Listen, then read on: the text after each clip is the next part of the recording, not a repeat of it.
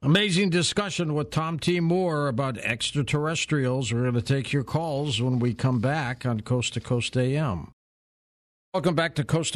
George Noory with you. Tom T. Moore with us. Again, his website is linked up at coasttocoastam.com. Let's talk a little bit about Atlantis and Lemuria, Tom, before we go to calls. Tell me about that situation. Okay. Where do we start? Okay. Exactly. Where do we start? Okay. Atlantis, 30,000 years ago, there was a line of volcanoes that bisected the continent of Atlantis, which was in the Atlantic Ocean. And they all exploded at the same time due to the pressure of the plates going together. Tectonic plates, yeah. Right. And they exploded, and most of the continent disappeared at that time. And the seas rose over 160 feet, drowning everyone, not only that lived on the continent of Atlantis, but all around the world when these huge tsunamis came crashing in and wiped out every single village, town, and city all around the world.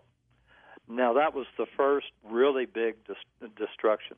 Then 12,500 years ago, that's when the Poseidons and the Arians started warring, and the Arians did a Pearl Harbor-type sneak attack and used these laser weapons, and 1.5 million people died the very first day of the war, but eventually all the islands sank. So that was and that happened 12,500 years ago, and that was also when the story of Noah came into being, because that actually happened. Then the Lemurians, 7,500 years ago, decided to bomb each other, and with these huge bombs, and destroyed their continent. How close did Plato have it? Well, Plato actually had access to some documents, or these, what do you call them, script things. I'm calling them the wrong thing, that his grandfather got from Egypt. His grandfather had traveled to Egypt and had bought these documents, and they're actually in a basement still somewhere in Athens. Oh, really? Boy, they'd be worth a fortune today, huh? Wouldn't they? And so that's where his story came about. People keep saying, "Oh, that was, he was alluding to the politics of the time," but it wasn't. He was really talking about what he had read in these old parchments. You've got a weekly newsletter that you publish with conversations from your ET friend, don't you? Yes, and others, my guardian angel and all. It's free. It's my gift to the world. Don't charge for it. You can go to my website at that www.thegeneralwaybook.com, and on the first page you can sign up for the newsletter. And how often are you chatting with them? I try and do it a couple of sessions a week. They're typically an hour and a half to 2 hours. I can't go more than about 2 hours because I lose my concentration. Interesting. Okay, let's go to the phones. This hour is going to blow by real quickly. First-time caller Drew in Omaha, Nebraska with us. Hi, Drew. Hey, how's it going? Good. Good to have you with us. Go ahead. Yeah, thanks for having me. Just staying up a little bit later and listening to the radio. So, it doesn't get any better, Drew, does it? No, not at all. Yeah, I got a question. So, have you ever been on like a UFO or spaceship? I guess. Tommy, have you? I have not. No, not yet, anyway. But you will be when you do this documentary, right? Yes. Exactly. Are you looking forward to that? I am. It's been promised for a long time, and as we got closer and closer, I kept asking questions. Well, has Timeline 8 been on the ship yet? Well, has Timeline 7 been on the ship yet? And that's Timeline 7 was on last year in 22, I think somewhere around May. Have you ever asked them about their propulsion system, how they travel? Yes, they call it portal hopping, and they're like bending space and time, aren't they? Yeah, and there are these energetic pathways between planets and also even between galaxies. So when they portal hop, they can't go from one end of the galaxy, one end of the universe to the other. They have to do what's called portal hopping, where they'll go from one galaxy to the next to the next. Next up, speaking of next, Mayat's in New York City. Welcome to the show. Hello, Mayat. Good morning, gentlemen. How fascinating. I had just picked up, and I have some comment and a three-parter, and Tom, I'll listen over the air. But I just picked up a book that I lucked on, and Amazon can be brilliant in that, and it's called The Extraterrestrial Species Almanac. That's done by Craig Campobasso, a friend of ours. Absolutely, and when I got it, Tom, and you know how you read the back first, and somebody we know named George Norrie had the most excellent and pithy, he said, the go-to book on life in the universe. So the first part of my question is, are you familiar with it? And George, please bring Craig on soon, because he actually lays out a number of species. So my questions would be, are you familiar with the book? And if you are the illustrations, do you feel they are pretty accurate? And he gives such an excellent breakdown in terms of the universal origin, the physical, the belief systems, the cosmic agenda, technology, consciousness, and dimensional abilities and capabilities. So it's just such a fascinating book that I had picked it up before I even knew you were coming on the program. My other comment is when you're talking about Atlantis, I had just read The Book of Secret Wisdom, the prophetic record of human destiny and evolution translated from the Senzar, Senzar, very, very, very ancient language by Novia Duskova, a Hungarian professor and scholar. And she had just described what happened to Atlantis vis-a-vis your comment, and that knowledge without love is dead. So any comment on that? But you seem to, I surmise that you have extraordinary psychic abilities. So if you have any tips for those of us who, want to work on that and better intuition. And the last part would be, what books and films do you recommend? I recently discovered Amazon Prime, which I haven't used, has loads of UFO and, ET films. So as I get on board with that, your recommendations and suggestions are greatly appreciated. Thank you, George. Okay, you can take a few of those if you want, Tom. Go ahead. Wow. Okay, I'm not familiar with that book. I can only go with the descriptions that Antura has given to me of a lot of the beings on board his ship. And as I say, his ship is a Sirian ship.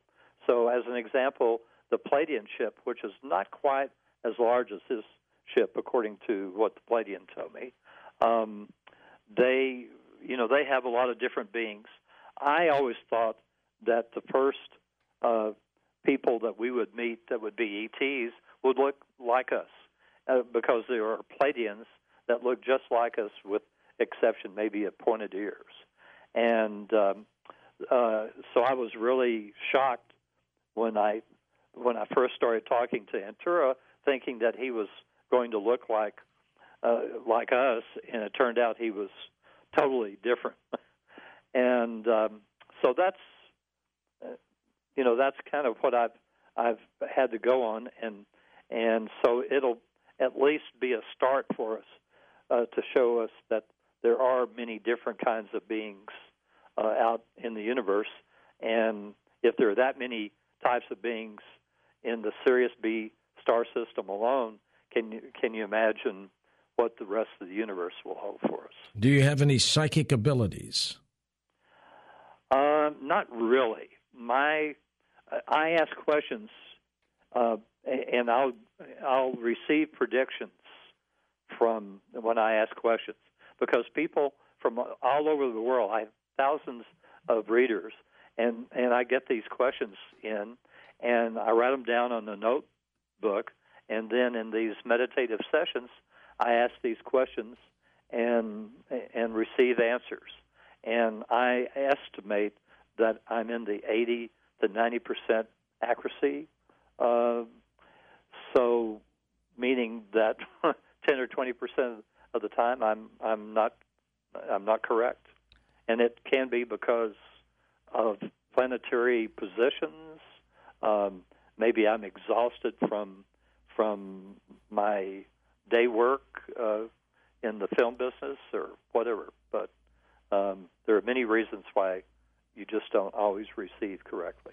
West of the Rockies, Daniel's with us, Sonoma County, California. Welcome, Daniel. Go ahead, sir. Hello, George, and hello, Tom. Hi. This is really quite exciting. Yes, I am actually a reincarnated Egyptian scribe. Uh-huh. I know a lot about Atlantis because I went deeper into that and realized Egypt is from Atlantis. That's where they went. You probably know this, after they crashed each other out, the Lemurians, Atlanteans. And Lemuria, the last part of it that's left is Hawaii, of course. You probably know that Hawaii is the tip of Lemuria. But anyway, moving on, my question for you is, did you know about the healing machines they had in Atlantis that you would just stand in front of and it would clear your auras and heal you instantly? Have you heard of that? Sure, I have. Now, how they did it, I don't know, but I have heard about that. And by the way, on the Egyptian side, I was inspired to create the Gentle Way back 12,700 years ago on a life on Poseidon, and I had 1 million followers. But because there was so much war starting to go on, I and 25,000 of my followers migrated to Egypt, and an Egyptian princess helped us settle, and that Egyptian princess is my wife today, and her next life will be as a man back about 12,500 years ago, and he'll be a great leader for his people, and I will be his assistant, which is a past life for me. It gets very complicated. Interesting. Now, how do you get your recollection of past lives, Tom? Oh, I just ask about them. Aha. So it's not like you dream about it, know about it? Sure. I mean, I write my dreams down every morning, but I just found as I'm asking all these questions, things keep coming up about past lives, and because I'm supposedly one of only 10 people on the world that have had over 1,000 lives. I'm on my 1,005th. Jeez. Dalai Lama is on his 1100. Why do you keep coming back, Tommy? Because they tell me I've got 300 more lives to go, and all these people that are wanting to be leaders of countries want me to be with them, to be their advisor. And so in other lives, I'm advisors to world leaders, but not this life. Holly in Santa Cruz, California. Hi, Holly. Go ahead. Hopefully you're not drowning there. Almost. Thank you so much for taking my call. Sure. Thank you. I would love for you to elaborate on soul contracts. I'm really interested in that. And a couple of my questions is, does everyone have a soul contract? How do you do it? How do you know if you're messing it up? Like, what? Okay. Everybody does have a soul contract. The way you stay on your soul contract, because we are we are veiled from knowing, and we're veiled because we're supposed to learn how to make trillions of decisions a second like the Creator does. But that's a longer story. But anyway, if you want to stay on your soul contract, you say, I request a most benevolent outcome. You say this out loud, to stay on my soul contract. Thank you. And then you request benevolent outcomes every day, and it raises your vibrational level at the same time keeping you on your soul contract so you don't go off on a different path that's not as good for your learning. Fascinating how that all works, Tom, isn't it? Yeah. We've got David east of the Rockies in Jacksonville, Florida. Hey, David, let's get you in before the break. Go ahead. Okay.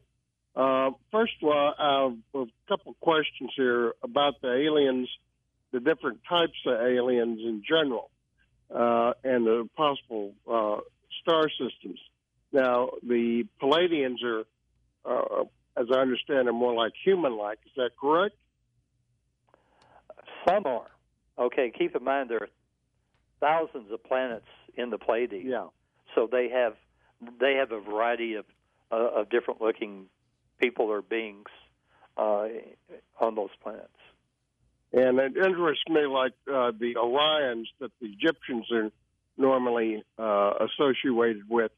Are they? Did they were like tall? Did they have green skin or what? The Pleiadians? No, or the Orions, what the Egyptians were associated with. Yeah, I don't know. That's not a question I can answer. In Craig Campobasso's book, he talks about grays, reptilians, hybrids, and Nordiques. Are there others, Tom? Yeah. Most are beyond our beliefs. I mean, there are beings that look like they're just attached to the ground, but they're intelligent beings. So how do you classify them? Your contact contacts you telepathy-wise. How often? Well, when I do these meditative sessions, they don't interfere with my normal life. If you don't do the session, you don't communicate? Right. Interesting take on that.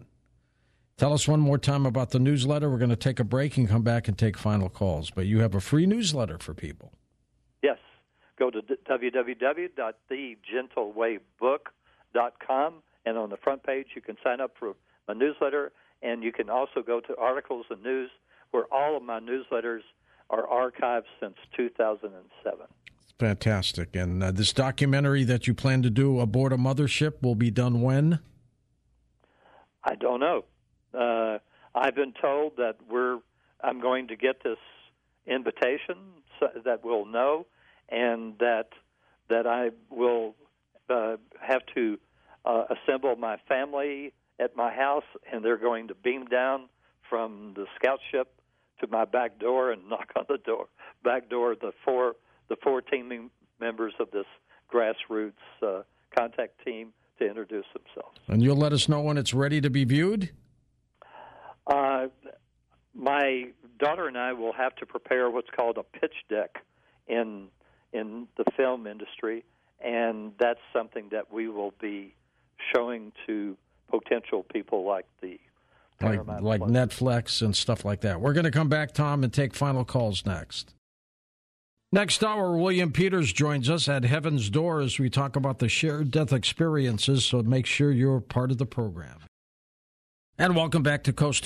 George Norrie back with Tom T. Moore, our final segment. Tom, what if they beam you aboard a craft and they keep you? Excuse me. That isn't going to happen. It's all part of these soul contracts. That's all I So you trust them? Oh, of course, yeah. Oh, okay. It's Jeff in Santa Rosa, California. You're our next caller. Hey, Jeffrey, go ahead. Hey, George, good talking with you again. You too. Thank you. There was a couple of Pleiadians that I spoke with that George interviewed months ago, maybe a year or so ago, a Vanguard and apparently a mission volunteer out of Oslo, Norway. And I asked them about androids and the weapon systems. I explained a little bit how they lock in place and they have this laser fire. They said they weren't in charge of them. There is a vast army of androids, at least through the United States, and I'm assuming also globally, that use these weapon systems to record information, to invade other people's body, and to that can actually kill. Since then, I found out that the Greys are the ones that are in charge of the frontline androids and the mission volunteers when the mission volunteers call in for a Grey defense. And that the mission volunteers, at least the one I am familiar with, also has the same weapon systems, but the body locks a little differently in order to get the deployment of the fire. I would like to know, I should add also that the mission volunteers insert. They don't reincarnate. Neither do any of the Pleiades. They insert. And this mission volunteer has bred with a real person and re-engineered the DNA to get another body container for another mission volunteer to come into that is also weaponized. And I would like to get your take on what you know about the androids and the android army that's on Earth, please. Interesting. Okay. Tom, go ahead. That's just not the information that I'm receiving. Okay? That's not, that would be against the Earth Directive. And the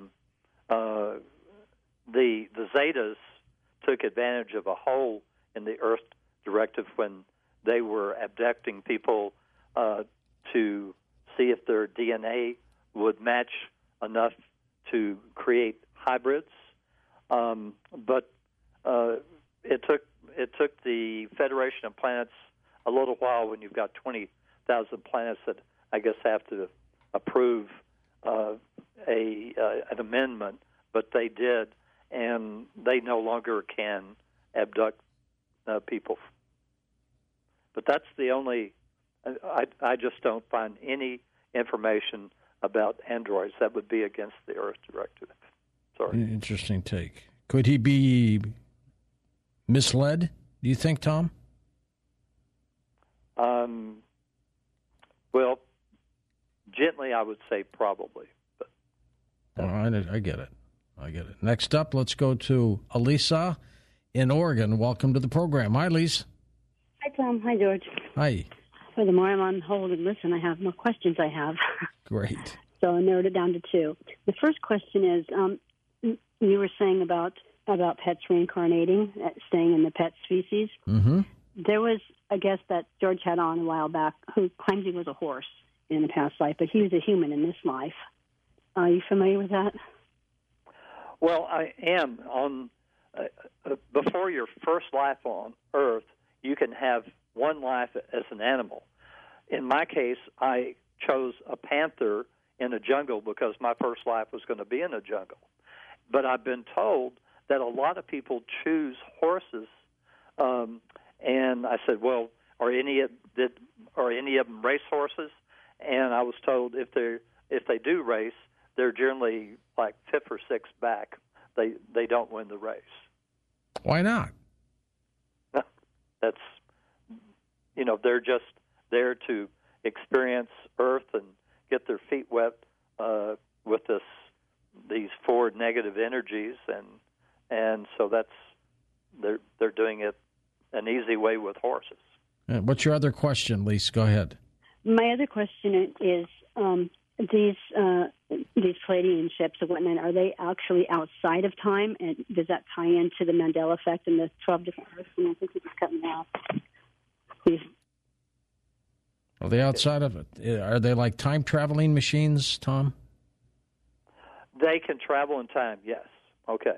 But the Mandela effect is something completely different because we're rewriting our past, present, and future all the time, and which is why I have a prayer that I say each morning.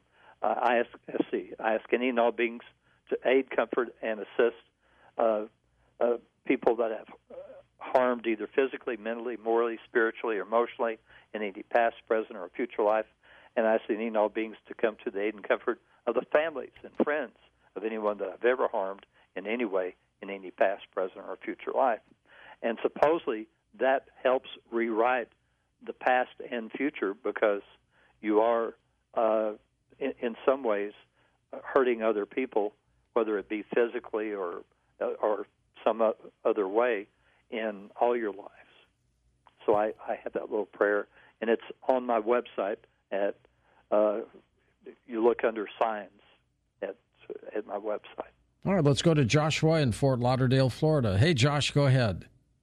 Hey, how we doing? Great topic. I have a question and a comment. My comment is I almost feel like we are the most attractive things in the universe, and maybe the reason why gods and the Nephilim come and, take our women.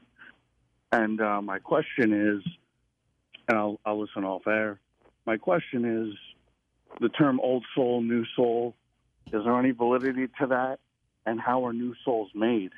If population keeps growing, where are these souls coming from?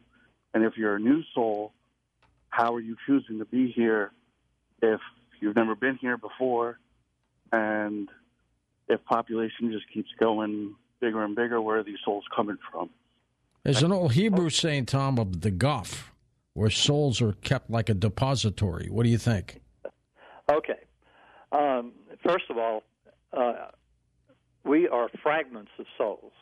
And as an example, there are soul clusters where there are 6 to 12 fragments of a soul having lives on Earth. And while our souls are also having 500,000 to 1 million lives all across the universe for their learning. And there's a reason for that, but it's too long to get into. So we're these soul fragments, and on average, a soul fragment will have 600 to 800 lives on Earth. And at this time period, because there are so many people on Earth, 8 billion, we're actually having overlapping lives. So as an example, in the 20th century, I know I've had at least 5 or 6 overlapping lives going on at the same time, and that's probably the way it is for most people, that we have these lives because they need to fill the bodies, I guess. Next up, we've got Jesse in Durango, Colorado. Hey, Jess, go ahead. Hi, how are you? We're good. You and Tom doing? Good. All good, thanks. I wanted to find out if Tom had any or seen. The History Channel had a deal on Atlantis or a continent coming back up off of the base twice in the last 40 years is the only time I've been able to catch it. But the continent is slowly rising up, and they had sent a diver, the small unmanned dive unit down to see what was going on, and found structures and craft and whatnot, and wondered if he had heard anything about that, or if the combination of the two, with that as well as it coming up, because it's like 800 plus thousand square miles that's coming up. Right, but the continent itself broke up completely, except for like the Canary Islands and the Bahamas and Bermuda. It broke completely apart. So I mean, it's in pieces.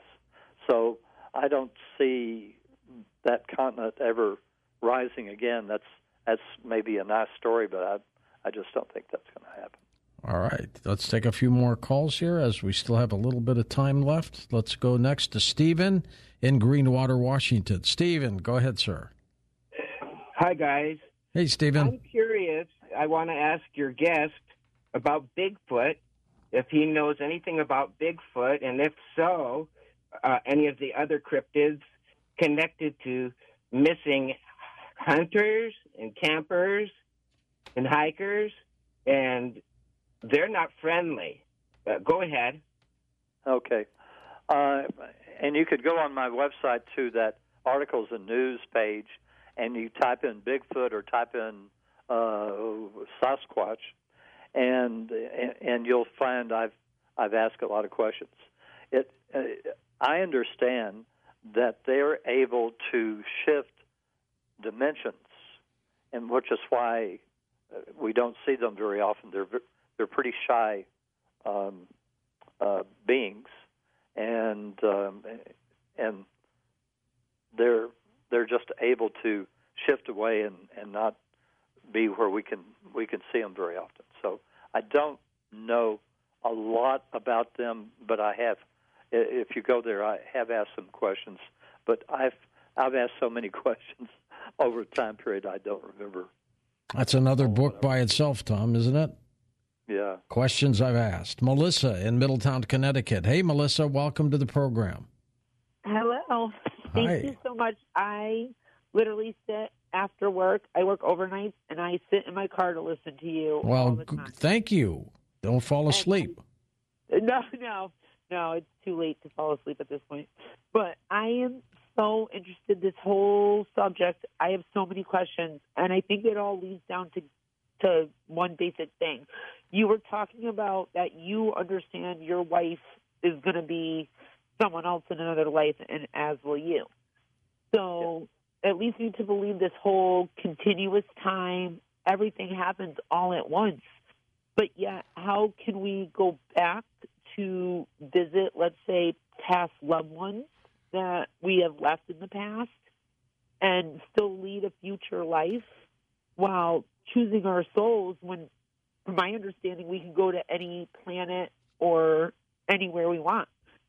So how does that all connect into one soul? Okay. Our souls volunteered for the Earth experiment.